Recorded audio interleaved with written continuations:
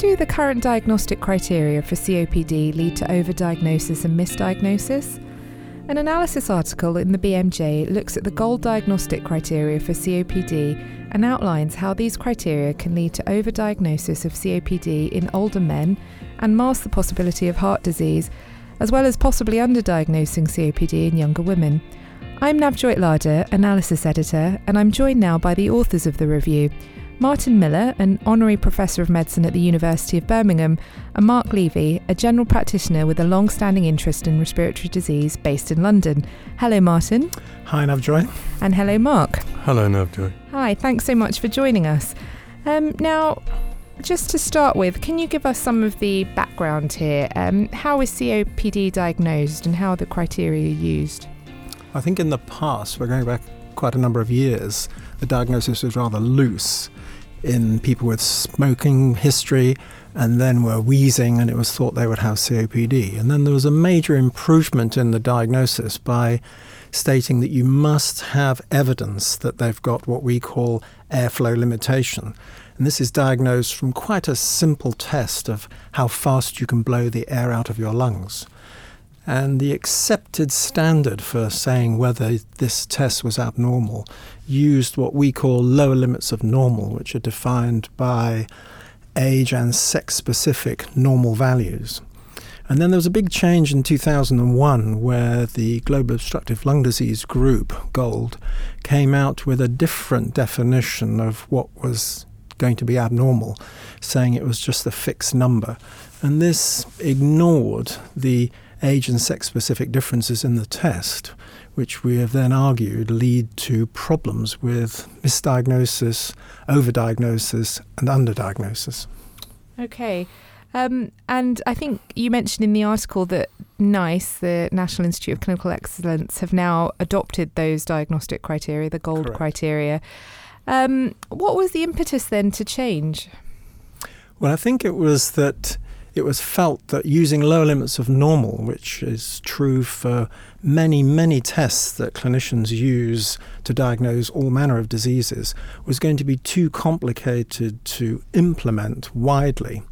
And so they wanted to simplify things, whereas we would argue that it isn't terribly difficult or complicated, and most of the instruments with which you record this lung function test will tell you whether it's above or below the low limits of normal. But it was for simplicity, I think, that it was introduced. Okay. And was there anything about the clinical nature of the disease that people felt it was important to identify more of it? Yes, it was felt that it was underdiagnosed and that there were a lot of people who were being left, and that if you intervened, principally by encouraging smoking cessation, or in those people who may have an occupational cause for it, changing your work, that you could prevent a disease from progressing and leading to a lot of morbidity and increased mortality later on. Okay. Well, let's look at the effects of changing the criteria. How has it affected the prevalence of COPD? Well, there are quite a large number of studies now which show that the two different criteria give you very different prevalences, so that with the GOLD criterion you'll get a much higher prevalence, and particularly in an older age group.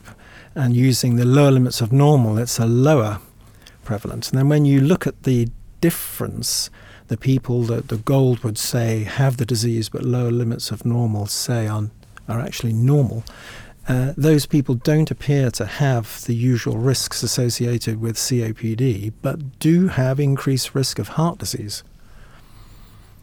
Right. So just to pick up on that, does that mean that possibly the people that we thought we might be missing with lower limits of normal, perhaps not all of those actually have COPD according to GOLD diagnostic criteria? Well, I think the worry is that the people who we would say are being falsely diagnosed as COPD by the GOLD criteria are presenting breathless, undertake this test, which we would say is normal, but GOLD says abnormal, and you then attract the diagnostic label of COPD, and the thinking process behind the diagnosis stops. Whereas, in fact, a lot of these people have a primary disease of heart disease. And so you're missing an opportunity for early intervention in heart disease by mislabeling them as COPD. And Mark, I know you mentioned something about the label of COPD as well. Yes, well, from a primary care perspective, there's two issues I'd like to add in. One is using this fixed cutoff in COPD, as Martin says, isn't really something we do in primary care. For example, if we said that the lower and upper limits for diagnosing anemia would be a hemoglobin of between 11 and 15, and we came out and said that everybody who's above 13 was normal, everybody below 13 was abnormal, it just puts this whole thing into perspective. So family doctors are quite used to using lower and upper limits of normal to make diagnoses and to define normality and abnormality. Now, once a diagnosis has been made of COPD, primary care doctors and nurses in primary care looking after patients will tend to stick with that diagnosis without questioning it. And as a result, medication will be increased and the patient continues to suffer from symptoms, so medication might be increased further. And the point Martin makes about undiagnosed cardiac disease or heart disease is very important, because if someone has heart disease and you're treating them for COPD with drugs that could aggravate heart disease, then it compounds the problem. Some of those drugs can actually be harmful in that setting. Yeah, anticholinergic drugs can be harmful. Okay. Are there any other harms that might result or that have resulted because of this change in criteria? I mean, overdiagnosis is one of the points you make in the article.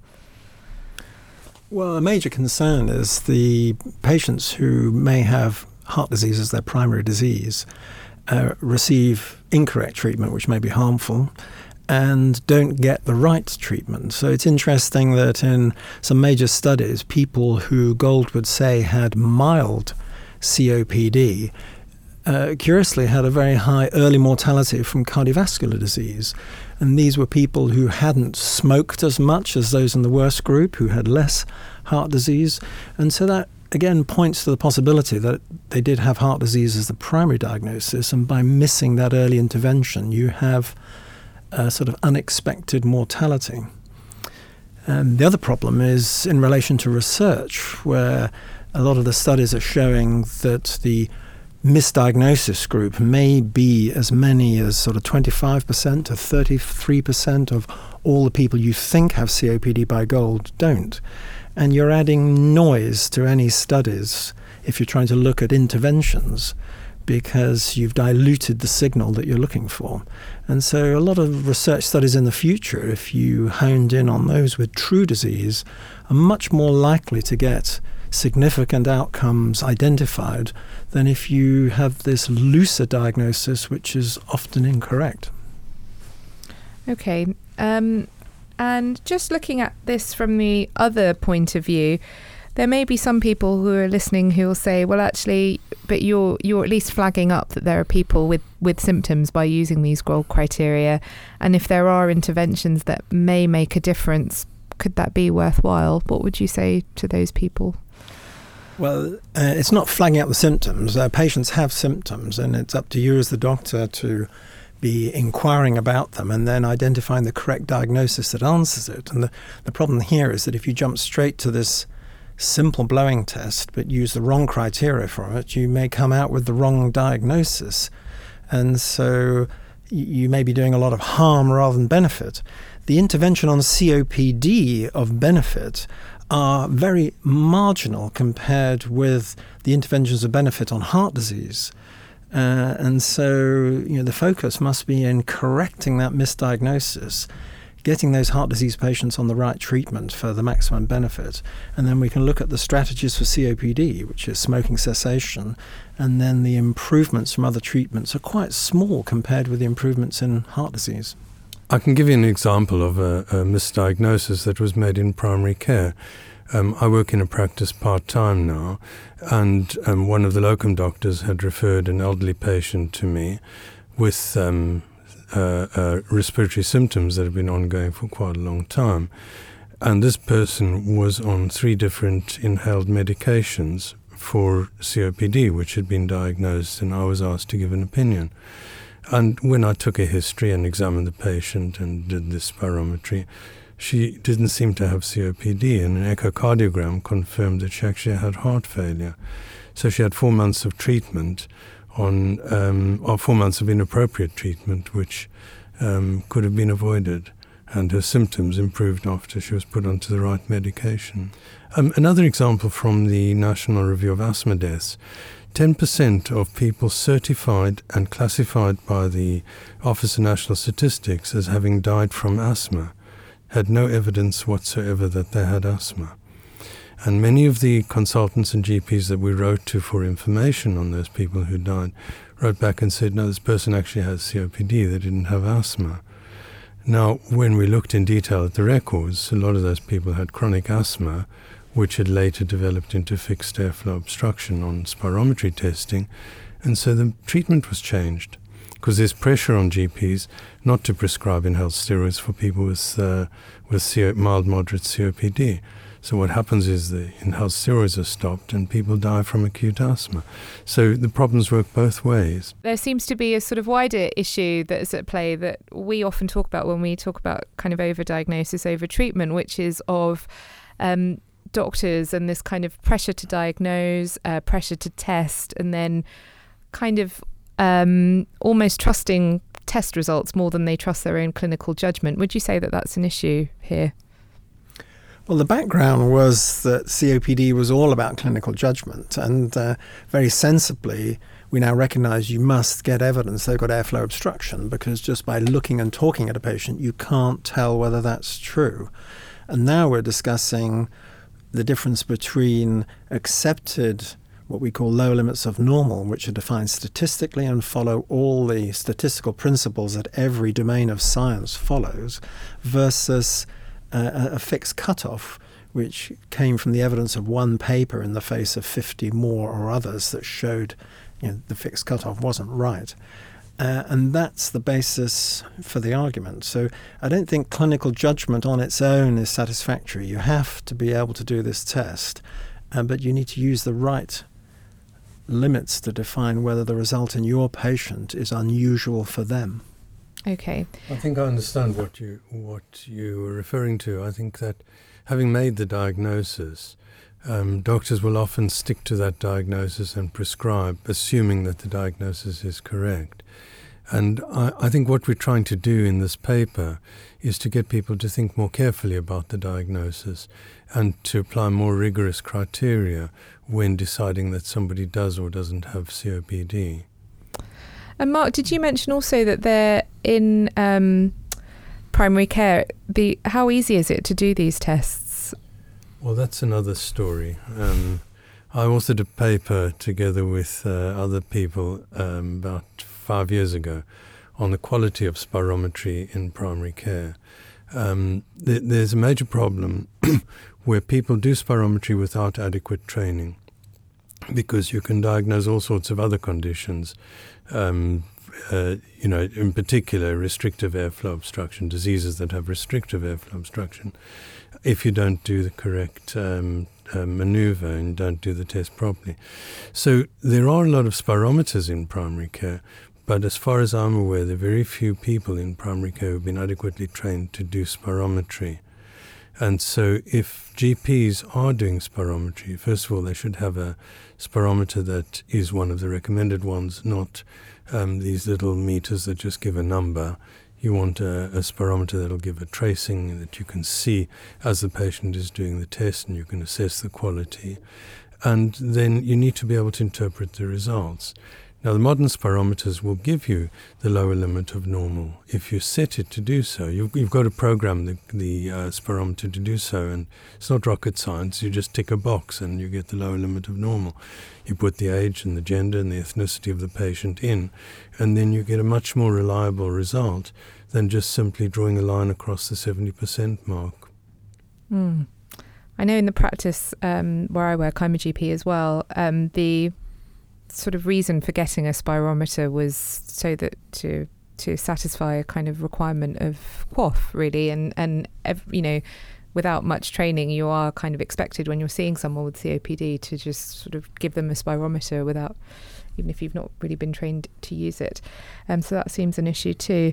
In the article, you also talk about underdiagnosis being an issue with a particular population of patients. Can you tell us a bit more about that? Well, this is slightly complicated, but to do with the differences between men and women with this number and with age. It declines with age, and in women generally overall the result is slightly higher. The differences between the two criteria mean that in an older age group you overdiagnose it in men, but in a younger age group you tend to miss women who truly have got airflow obstruction, but the GOLD criteria suggests otherwise. And these are people who have got a lot to gain by establishing the diagnosis early in terms of intervention and prevention. So it would seem that should be an issue to be addressed as well, to be sure that we don't miss people who truly have this disease. Okay. So you've outlined a number of issues with these criteria. What, in your opinion, needs to happen now? Well, clinicians need to be using the correct diagnosis. And so within hospital practice, you're using laboratories which have to follow the lower limits of normal guidelines, which are those stated by the European and American thoracic societies. So those tests will come out defining it by lower limits of normal. In primary care is where we have the problem with the diagnosis and using different criteria. And I think if you are making the diagnosis, it's a good idea to re-establish that by repeating the spirometry. So if there were concerns about the quality of the spirometry, in those that you think have the disease, reaffirming it by getting it done through a validated laboratory is one option to be sure, because the diagnosis is an important one. It carries in long term a high mortality, but not in the short term. And so you shouldn't falsely give this diagnosis to somebody unless you're certain on the evidence. And there are ways, as I've described, of doing that.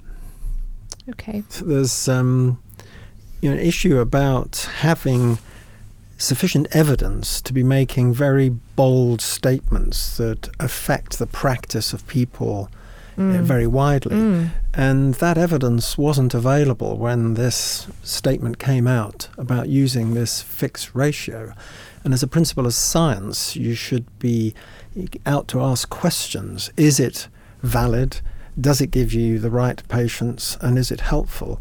And there was a long delay before we were able to get the evidence in to show the problems that we're now highlighting in this paper.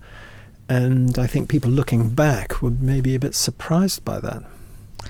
And you mentioned that it was just on the basis of one study that this criteria change happened. Is that right? Yes, there's one paper which was looking at normal values in the subjects, and in the women they showed that this lung function test declined with age, as all the other studies have found. But in the men, it appeared to be that a 0.7 would identify those people who've got an abnormal result. But they hadn't really sampled the older age group adequately, if you look at the data. And so it wouldn't be reliable in that sense. And it's against more than 50 other papers which show it declines with age. So really we should have demanded more evidence before following such a guideline. Great. Well, thanks so much to both of you. You've been listening to Martin Miller and Mark Levi and their analysis article, Chronic Obstructive Pulmonary Disease, Misdiagnosis versus Misdiagnosis, is now available on the bmj.com.